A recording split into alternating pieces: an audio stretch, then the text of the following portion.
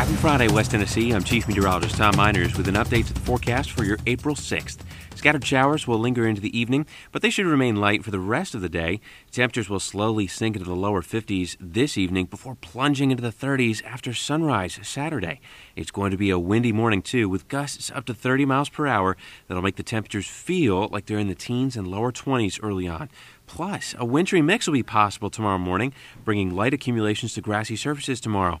Watch WBBJ for the full forecast and continue to stay with WBBJ 7 Eyewitness News for the latest.